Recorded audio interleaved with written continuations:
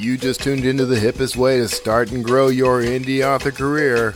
Learn the ins, the outs, and all the all-arounds of self-publishing with the team from D2D and their industry-influencing guests. You're listening to Self-Publishing Insiders with Draft2Digital.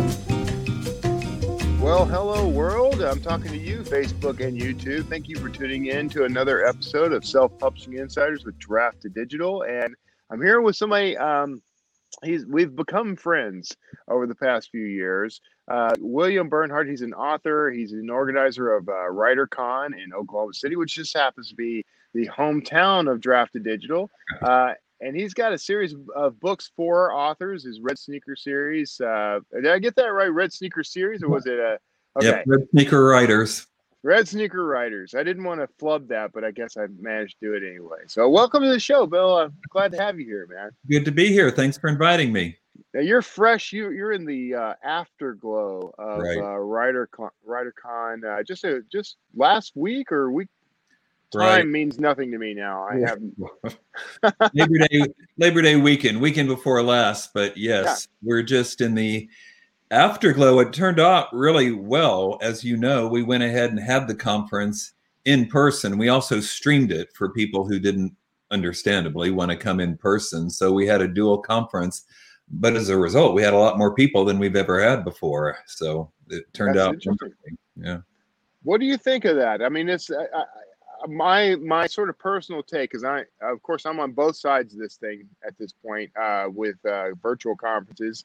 And, I feel like this may have initiated a shift in the way conferences are done in the future. What do you think of that? Well, there are a lot of advantages to streaming when it comes to flying people in to speak and putting them up in hotels. Maybe it's just my age, but I don't think it's ever going to be as good as a face-to-face conference, particularly when you talk about networking. And a lot of people come to pitch the agents or the editors and publishers, and that's just not as good over the internet. Yeah, that networking component is the thing I think is missing. Like, I've been hit up now by several of the big conferences, like International Thriller Writers. They're going to do their virtual thing, and I love the idea of being able to have access to the content, but that's not why I would go to that conference. Right. I mean, it's a nice thing. So at WriterCon this year, not only did we stream all the sessions, because they were recorded, we can put them up on the internet so registered guests could watch any of the 60 plus sessions at any time they want for the next month. So even the ones you missed, because there were two things scheduled at the same time, you can see anything. So that's great.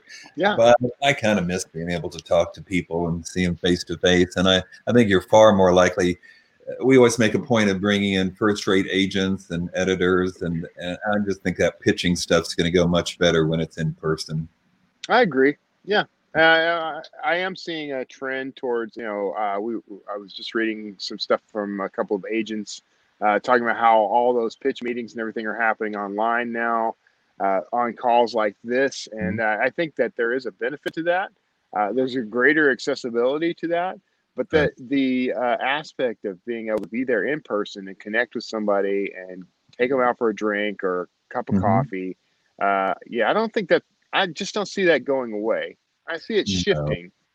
One advantage of streaming is we had people, because people have either read my books or listened to the not yours too, I'm sure, but the Red Sneaker podcast. And so, people listen, but they're not going to fly to Oklahoma City. But because we had the streaming component this year, we had people registering in New Zealand and Australia and places like that, which never would have happened otherwise. That's fascinating. See, that's good though. That opens the doorway to a whole lot of other opportunities. I did a presentation for you guys while literally sitting by Lake Michigan. I even switched the view briefly so people could see where I was and live in jealousy and envy. Well, you had a good turnout too. I don't know if you could tell, but you had a great audience, both live and streaming. So. Oh, good. Well, I couldn't see a thing, so I just was hoping people were there and I wasn't talking to myself. So. Right. That's another complication. Harder to take questions, although we're working on that for next year. I have some thoughts. I have some ideas. Formats like this are good for that kind of thing. Maybe we can work something out. True. So let's talk a little bit about your work because you've been doing this for a while. You've got you're on both sides of the fiction and nonfiction fence when it comes to publishing. Which do you prefer, first of all? Well, I always think of myself as a writer. Pick the baby you like the best. That's what I'm asking you to do. Oh, I could do that, but no, I'm a writer and I love writing and feel very fortunate that I get to do it. My first novel was published in '91. Now I'm really dating myself. Primary Justice, and had a long series of those and took some time off. And that's when I started these nonfiction books and some other things. I wrote some young adult and poetry, and now I'm back writing another legal thriller series. All right. And publishing as well. So I love it all, but you can't write all day long. So it's nice to have other things to do. What? I said, so they tell me. Is that what you're doing now? I wish. No, well, I don't actually. It is. You're right. It's great to have the freedom to write, but I find that if I spend the entire day writing, it stresses me out. If I spend my morning writing, I write for 2 to 3 hours each morning. I used to write for 8 to 10 hours when I was not working with Draft Digital, and I thought I would miss that. But I'm actually more productive now than I was then. I believe that. And if I don't write at all, that stresses me out too. So there's got to be a happy medium. Get up early, write for maybe 4 hours or so. And then maybe it's my imagination, but I think I can tell, okay, I'm wearing out. This next chapter will be better if I tackle it with a fresh head. That's my excuse. I'm better first thing in the morning, so I'll save the rest for tomorrow. And that's when I tackle other things, publishing or planning a conference or leading a small group retreat or workshop or something like that. Yeah, it's good to shift gears. That actually fosters more creativity, I think. I think so. And they're not that big shifts either. It's all about books and writing and things that I love. And feel very fortunate that I can dwell in the land that I love. Even though I have many different jobs, none of them are things that I wake up in the morning thinking, oh, man, gotta go drag myself to an office and whatever. Do you suffer from the same issue I suffer from? It's that entrepreneur's disease where I will gladly work 100 hours so I don't have to work 40 hours for someone else, kind of thing. Yes. Yeah. Always better to work for yourself. Something I've tried to install in my children as well. That's the most important thing, is not getting up in the morning and dreading what you're doing and looking forward to it with a smile on your face. Exactly. Yeah. That's what I'm very fortunate that Draft Digital has clicked with that as well. Like I forget to think of Draft Digital as a job sometimes. Like it's just fun. Like I get to connect with other authors and connect with people in the industry, and it's just fun. That's fantastic. I don't even know if you're aware of this, but I am technically a lawyer, and I practiced law for many years, even after the book started coming out. And I didn't hate that, but it wasn't my first love, clearly. And if I had just done that, I probably would have had a more stable income for a little period. But who wants to? This is what I want to do. I'm a book person. I love books. Stability is overrated. Yeah. Why is it, by the way, Bill, that so many lawyers inevitably become writers, become authors? Why is that? Well, I think lawyers tend to be book people, people who like to read and people who are decent at writing, because that's what lawyers do most of the time, depending on what field you're in, but there's always a lot of reading and writing. So I think it's a natural. Some other professions, I'm not going to name any, but other professions don't necessarily emphasize or require verbal or literacy skills, but law does. And so I think it's natural. Tend to be people. The first thing then is to stop writing like a lawyer and start writing like somebody who's somebody'd want to read. Yeah, the bar isn't going to come and look over your novel and make sure that you're on point. Yeah, making stuff up isn't really approved of in your legal briefs. True, that's true. Still a facet of some lawyers' careers, however. But I've worked with and known a lot of lawyers and done a lot of writing for lawyers, and that's a tough field to write for, because you're under so much scrutiny. So right. I imagine that does sort of, hone your sense of what should and should not be included in something, I guess. Well, I have argued that because I was a trial lawyer, that putting together a trial is a lot like putting together a novel, because it's a huge undertaking. There's so much involved, so many things that you've got to keep in your head all at once. It requires organizational skills and maybe even a flair for the dramatic. Yeah. It's also useful for a novelist. That's a very good point. Yeah. I imagine there are a lot of parallels there. It's just that if you have a bad novel, nobody goes to jail or gets sued. Well, you could get sued. You could, yeah. But that can be avoided if you're just half smart about it, I think. Yeah, yeah. So what are some of the advantages then of you having had that legal career, other than, it seems like it may have straight up prepared you for the intensity of having to write for a living, but any other advantages that came out of that? Well, it gave me a subject matter in a way that I never would have dreamt. Yeah. When I wrote what we called Primary Justice, which was not my first attempt, but people always say, write what you know. So I thought, okay, I'm a baby associate here at this big law firm. I can write about that environment, and of course added some crime and whatnot to make it interesting. Yeah. And that seemed to click. That's what Random House bought, and they wanted more, and that turned out very well. I ended up doing 19 books in the Ben Kincaid series. Ben Kincaid is the series lawyer. Yeah. And several other books kind of in the realm of thrillers, but not in the series. And then at some point I thought, okay, break. If I do another one of these courtroom scenes, I'm just going to shoot myself. I need to do for a while, and did. Yeah. And somewhere along the way, I had started publishing, and somewhere I had started teaching, finding that I enjoyed that too. Like we said, you just can't stare at a laptop all day long.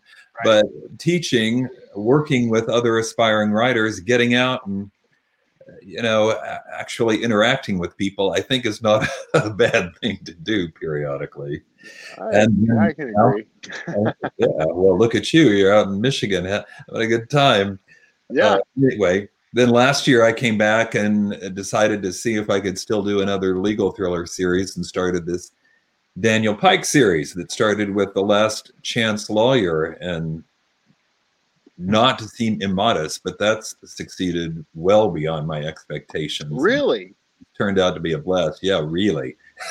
Wow. And, who knew if anybody would even remember that this is what I wrote once upon a time? Right. Turns out that they do, and turns out, well, with the passage of a little time, though, there were so many new ideas and stories and changes in society and new issues, new things to write about.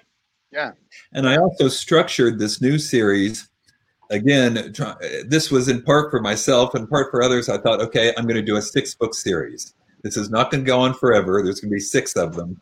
Right. And I'm going to map it out more or less in advance. So this, each book tells its own story. It's not like a big continuing saga, but there are recurring characters, and there are kind of big picture story arcs that continue and expand and grow, and you learn more about it as the 6-book series moves on. I tell you, I stole this whole idea, and this is going to sound so pretentious, but it's really true. I stole this from Anthony Trollope, who is one of my favorite writers, 19th century Victorian guy, Dickens peer. And he wrote, 50 plus novels, all long and very good, and I love reading them. But the 2 things he's best remembered for are 2 what people sometimes call mega novels, 6 books, all related to one another, each telling their own story. Just like I said, he did the Barchester Towers series, 6 books, which kind of deals with country life and romance and whatnot. And then he did the Palliser series, which has more to do with city life and politics and whatnot. And most people think those are his best works. And I think perhaps in part it's the idea of the continuing characters and new story, but in the same world. And I thought, I wonder if I could do something like that. I'll do that with a lawyer. And that's what turned into the Daniel Pike series. So limiting it to 6 books, do you feel like, I mean, what's the advantage there? Like, if it's so successful, I mean, wouldn't you want to just keep it going? Well, now you're talking a marketing question, and I don't even know the answer to that, honestly. Yeah. I mean, yes, part of you says they're still selling well. Let's do 7, 8, and 9. Then again, I also know that no series lasts forever. Eventually, you start to lose.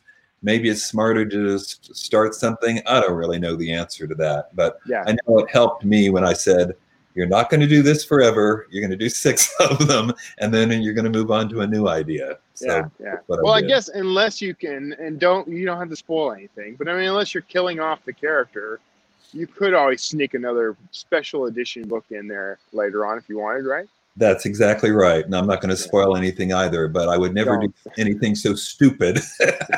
I couldn't come. I mean, if Netflix decided they wanted Daniel Pike to be their next big series, wouldn't that be sad if I couldn't write any more of them? Right. You always leave the door open. Exactly. I don't know, Sir Arthur Conan Doyle, he killed off his protagonist for a while there. Yeah, and then when he saw somebody else making real money off the character, he brought him back. Exactly right. And logistics be damned.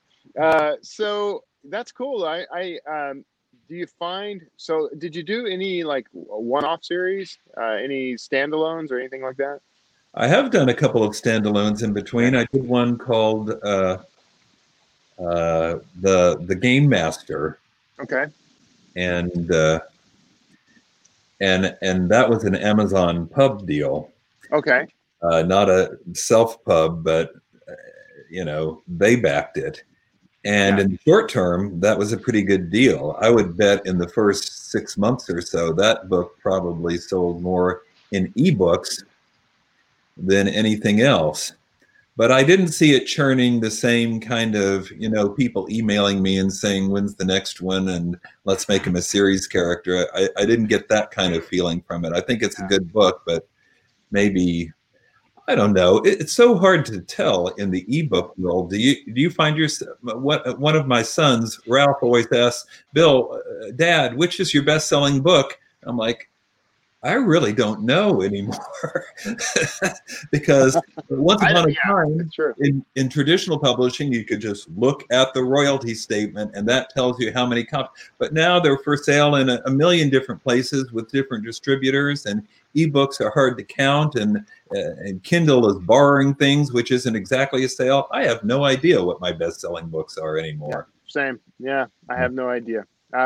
I have a general idea. I mean, I can kind of look and see which books are performing well. So I could probably give you a top 5.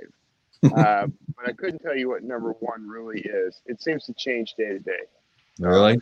Yeah. So your original series was with Random House. Right. Did you go back to traditional publishing for this new series, or is this self-published? No, this is mine. This is my baby all the way. That was part of the whole thing that, well, I don't know how much background you want, but I dipped my toe. Give me all you want. I dipped my toe in. I mean, like everybody else who's been successful in traditional publishing, I thought, self-publishing, I don't, Yeah. But then twist my arm. I started talking to people, and I had written these books on writing, which I originally wrote just to use. Sorry, I didn't mean to nudge that. I just used to, because I was teaching, and I thought it would be nice to have kind of textbooks. You always look more official if you've got a book. Right. You turn to page 43 in your handbooks or whatever. And so I created these. And at one point, somebody else was going to publish them, but they wanted to stick them all together. And I didn't like that idea. I liked having short, to the point books I think too often books on writing become sort of an excuse for people not writing. Oh, I got this book, I'm going to read that. No, these Red Sneaker books are short, to the point, maybe 100 pages. You can read it in the afternoon, apply them, and get back to your work. Yeah. Anyway, so I created them, but then I'll upload these up to Amazon and see what's happening. And they did all right at first, didn't blow my socks off, but then I recorded the audiobooks. And don't ask me why, but that's when the books really took off. Audible started putting them on the same page together and listing them as here's a thing you need to pay attention to. And the audiobooks were really what took off and brought the whole rest of it with them. And ironically, the only reason I had done those is because, as you know, because you met her, my wife Laura is a very talented writer and actress. And I could see back in, 13, 14, you could see that audiobooks, because they were digital now, were starting to take off. And I thought, let's just get the equipment. We'll bite the bullet once and buy some high quality studio equipment and put it in this closed closet. You can start recording audiobooks. And then once we had it all set up here, I thought, well, I can do that. How hard can that be? They're just like long lectures. And so I recorded the audiobooks. So anyway, that turned out to be a success. And then I started thinking, well, I wonder if I could do that with fiction. Yeah. Now, at this point in the last decade, I'm looking at, because I had started writing books in the 90s, originally none of those contracts with Random House had any clause pertaining to ebooks. Right. And the audiobooks were done on cassette tapes. I don't know. I have some of these boxes of cassette tapes over at my kids don't even know what they are. What do you do with that, Dad? They hold it up to your ear. Yeah, how do you get that on your phone? Like an ocean seashell. And so Random House's initial position was that all those early books, even though the contracts didn't mention electronic books, that those rights were implicit in the other clauses in the contract. And so by implication, they had the right to the ebooks. Well, obviously, I didn't agree with that. Most people didn't, but that was a fight. Eventually got those back. And then I started wanting the audiobooks back because they were recorded analog. There was no digital version. They had the rights, but they weren't doing anything with it. I said, give them back to me. I'll get my wife to record them or I'll do it and we can make some money off it. But because the books are still in print, I couldn't get the audiobooks rights back, which is, so it's, that's keenly frustrating. Yeah. And then you hear about people getting more than the traditional 8 to 10% that you would get from a big 5 publisher. And I started to think, maybe it's time to think about doing this in a different way. Yeah. So the Last Chance Lawyer series was my attempt to see if I could make this happen with my own company. Yeah. Sounds like it's working. It is. And it's led to not only success there, but now we're publishing other people as well. I've gotten all the kids involved. The parent company is Bernhardt Books, because that sounds cool, because it's a family company. And my daughter edits, and one of my sons does the marketing videos and writes copy, and one of them does all the money royalty stuff, because I don't have any head for numbers at all. And so we're publishing other people as well, distributing through Draft to Digital, of course. Thank you. And it's worked out to be a really nice thing. We've been able to launch some really good writers. Excellent. That's good. So if you're stacking your experience with traditional publishing against this current self-publishing experience, how do things measure up? What's the ups and downs? So, well, that depends on who you are. I mean, when I started in 91, that was the only game in town, obviously. Books sold in bookstores, and you had to be in them, or you weren't going to sell anything. So that was the only choice. But now you do have choices. And what I always tell people at conferences, you got to do what's going to make you happy. Right. Some books do better self-published. Usually, I think genre fiction does better in ebooks and other self-published volumes. And if you're doing something outside that, maybe you don't want to, or maybe if you're of a certain age and you just feel like you need the validation that somebody else likes your book and wants to publish it, then go for it. But if that doesn't pan out, then you've got options. I mean, to me, it's kind of your validation should be that you've written a terrific book.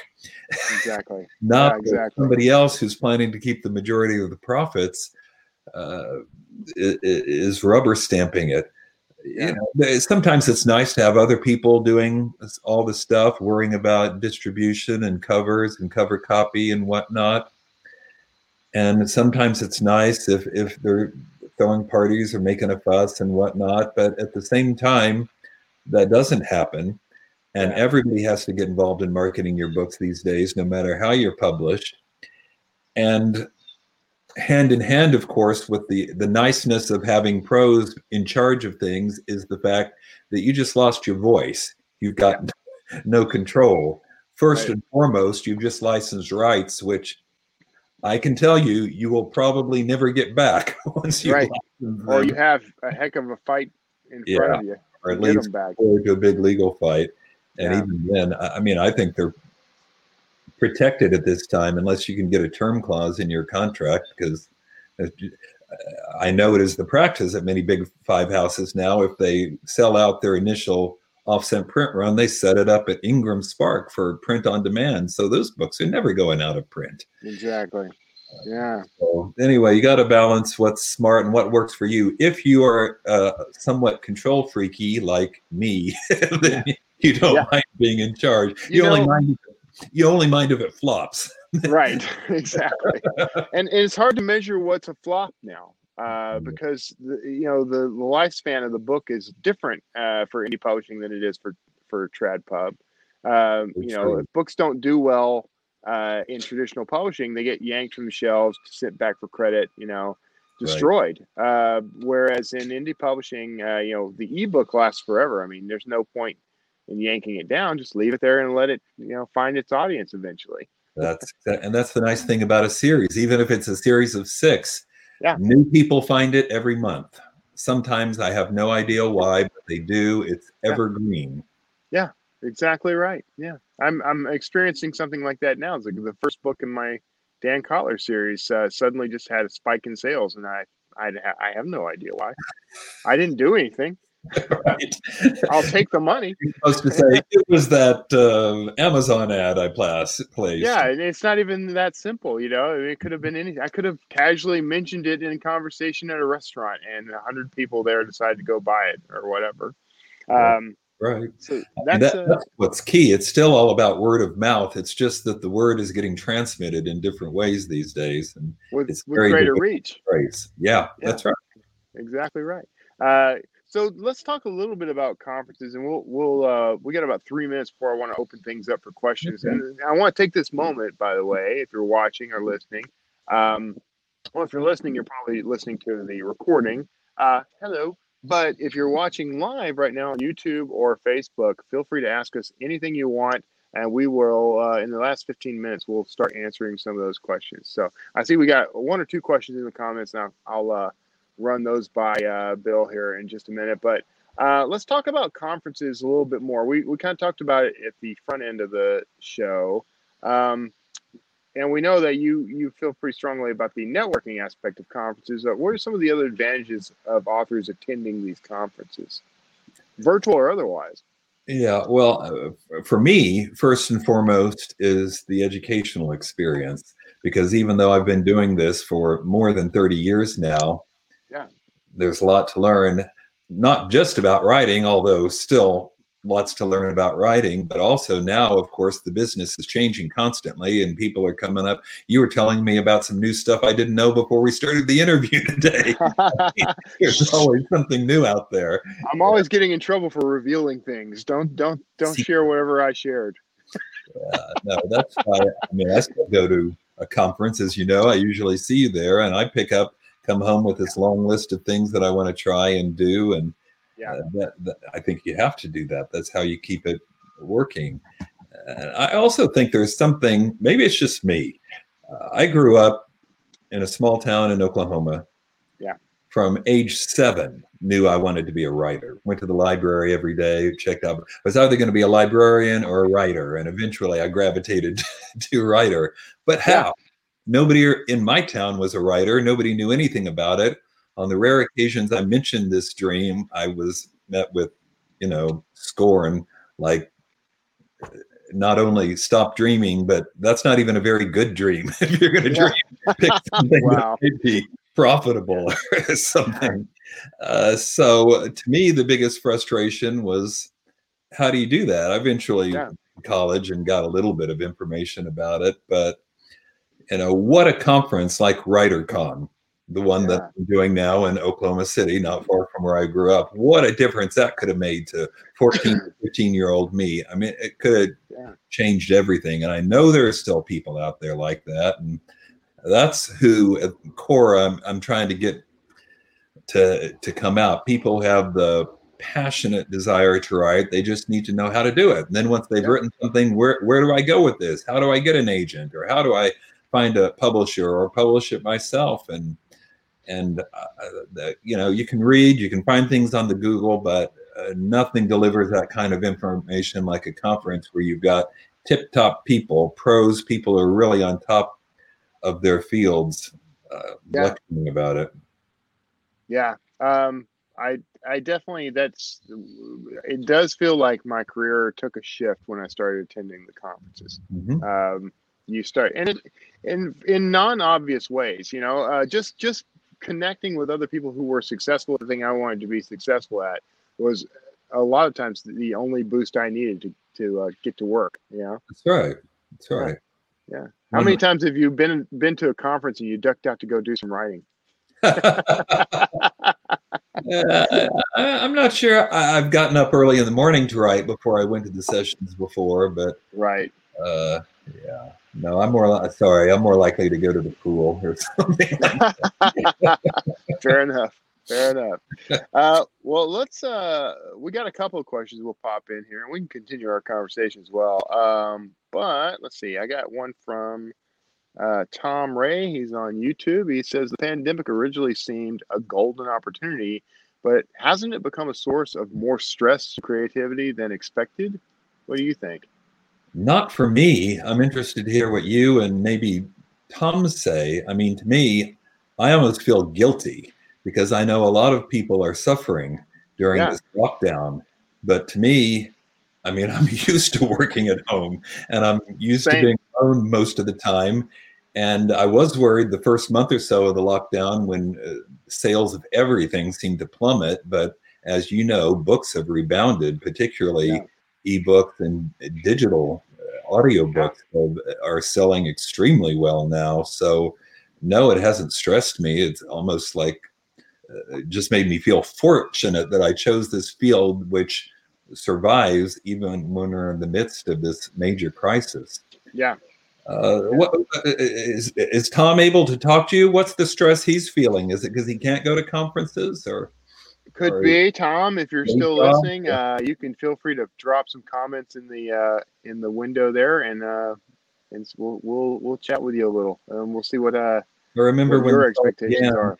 One of my good writing friends, William Martin, who, of course, very successful historical novelist and lives in Boston. And he put on Facebook this picture of his wonderful writing desk with the lamp and this gorgeous view of the countryside.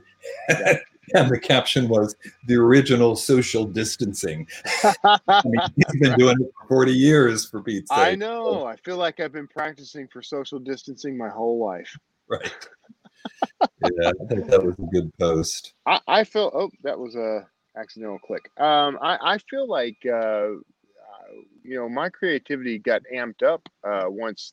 It's funny because everyone else, I kept seeing posts on social media about how they've got all this time to take up new hobbies and learn new things, whatever. And my workload increased by like 4 times. Right. So, yeah, I was already social distancing. Here's one change that I have made, if I can mention this, Kevin, because as you know, I've traditionally done small group retreats throughout the year. Yeah. Retreat sounds so much better than workshop, and we usually found a scenic location to hold them. But Yeah. this year. I know some people, although we did have one in Eureka Springs this summer, and we all made masks and stayed away from each other, but Oh, wow. they Okay. worked on manuscripts. But this December, for the first time ever, I'm going to do one that's all online, all Zoom or something like that. But we're going to do the same things. We're just not going to be in the same room. And that's where I can read people's manuscripts and read their work every day and give direct feedback one-on-one. See, I'm reading these side comments that I know Tom's reworking his manuscripts many hours a day. And I'm saying, Tom, if you want some feedback, come to the December small group retreat that we're doing, because that's exactly what that's for. People who've done some work, they've got a work in progress, and now let's polish it up, take it up to the next level, and try and get it published. Yeah. I've been chastised by Alyssa. I needed to scroll back and post this comment from Tom where he says, I miss my connections with other local writers. We used to have write-ups 3 days a week to get out of the house and work in different environments. And I do think that has been an impact. Right. But what's interesting, though, is to see the shift to virtual in that regard as well, because now I can actually connect with authors who are in a completely different region of the world if I want, which is an opportunity you wouldn't normally have had with local meetups.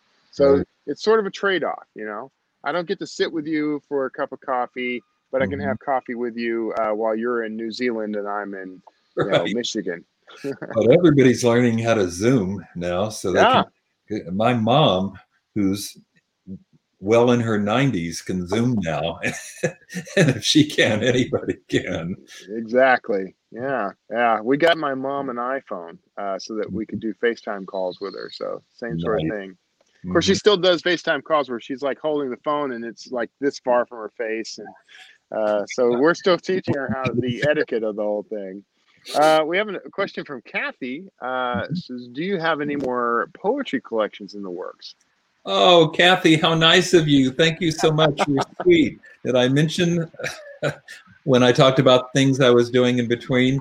Yeah, I did 2 books of poetry, The White Bird and then The Ocean's Edge, which was really took a certain amount of courage to work up to, because first of all, I know people know me as primarily a novelist. And so what's he doing writing poetry? But the truth is, I've always written poetry. I just didn't publish it. Although I started in the past 10 years or so sending it out to magazines and whatnot. Anyway, so I did these books, and what a response. I should clarify that.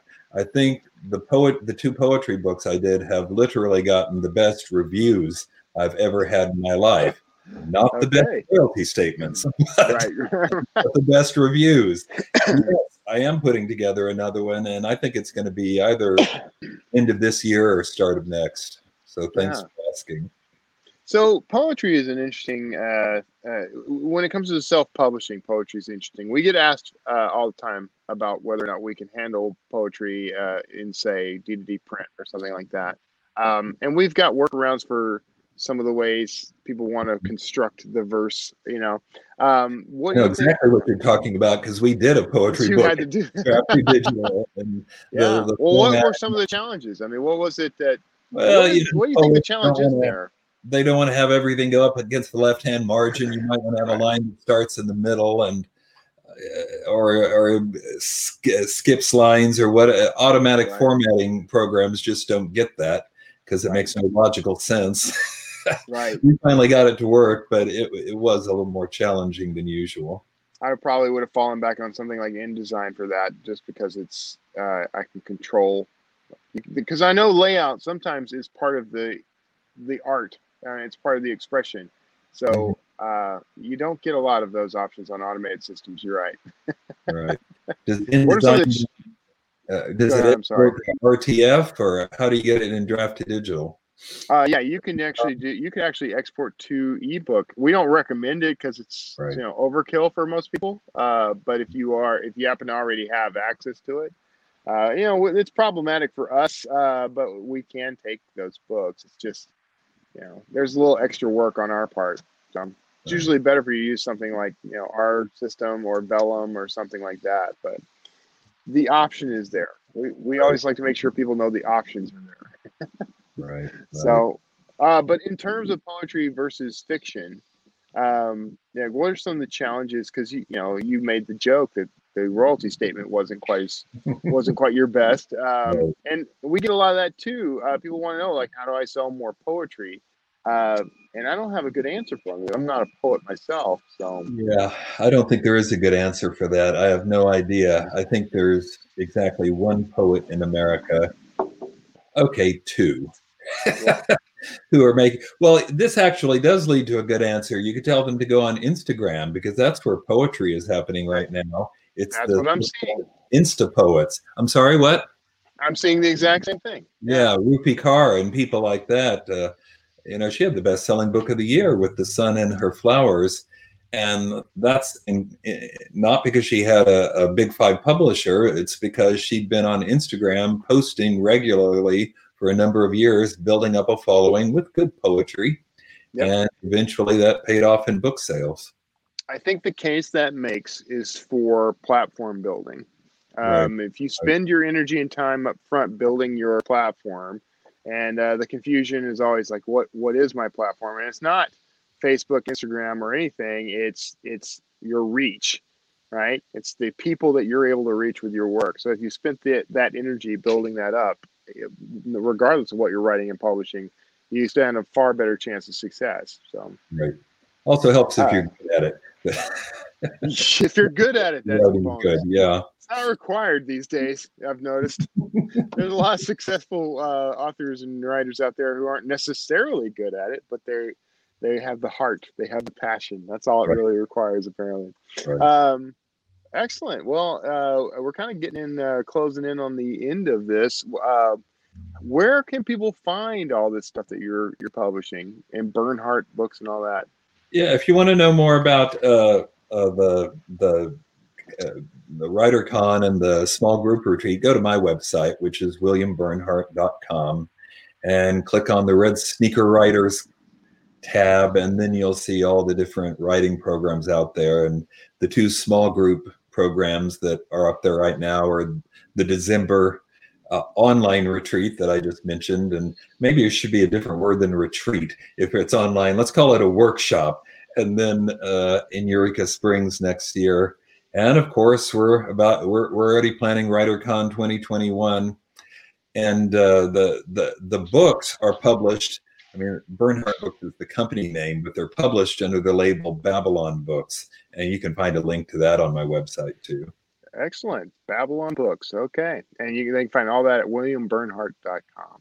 Absolutely. And that's on the screen now. And maybe I should have typed it into the comments, but you guys can do your own typing. William, I'm very grateful that you were able to spend some time with us. I know it's been a crazy, I don't think, I shouldn't even have to say it. Everyone knows by now, 2020 has been a very crazy year. Right. It may just get crazier. Who knows? But could get crazier. We have books. Exactly. And, that's what I was going to say earlier is that I think that's the key. The reason books have done well, not just because people have the time to read, but they are that affordable luxury that Howard Schultz talked about in his books about Starbucks. It's an affordable luxury and something that we can get hours of entertainment out of for a very low price. Right. So thank you for contributing to people's affordable luxuries during the pandemic. It's my pleasure. Thank you, David. All right, everybody. We're going to go ahead and wrap up, and I appreciate you sticking around. If you are on YouTube or Facebook, make sure you're giving us a follow and a like. On YouTube, you'll find us at youtube.com/draftedigital, and on Facebook, facebook.com/draftedigital. And of course, you're going to want to go bookmark D2D Live, where you can get an alert for shows like this one. When we go live, we give you a little countdown. You can see what's coming up.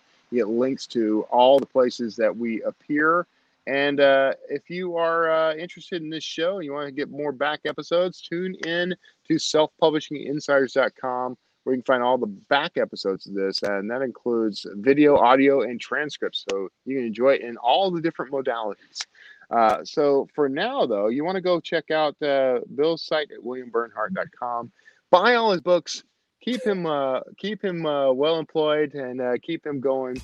And sir, thank you one more time for being a part of Self Publishing Insiders. Thanks. Anytime. All right, everybody. We'll see you all next time. Take care. That's it for this week's Self-Publishing Insiders with Draft to Digital. Be sure to subscribe to us wherever you listen to podcasts and share the show with your will-be author friends. And start, build, and grow your own self-publishing career right now at drafttodigital.com.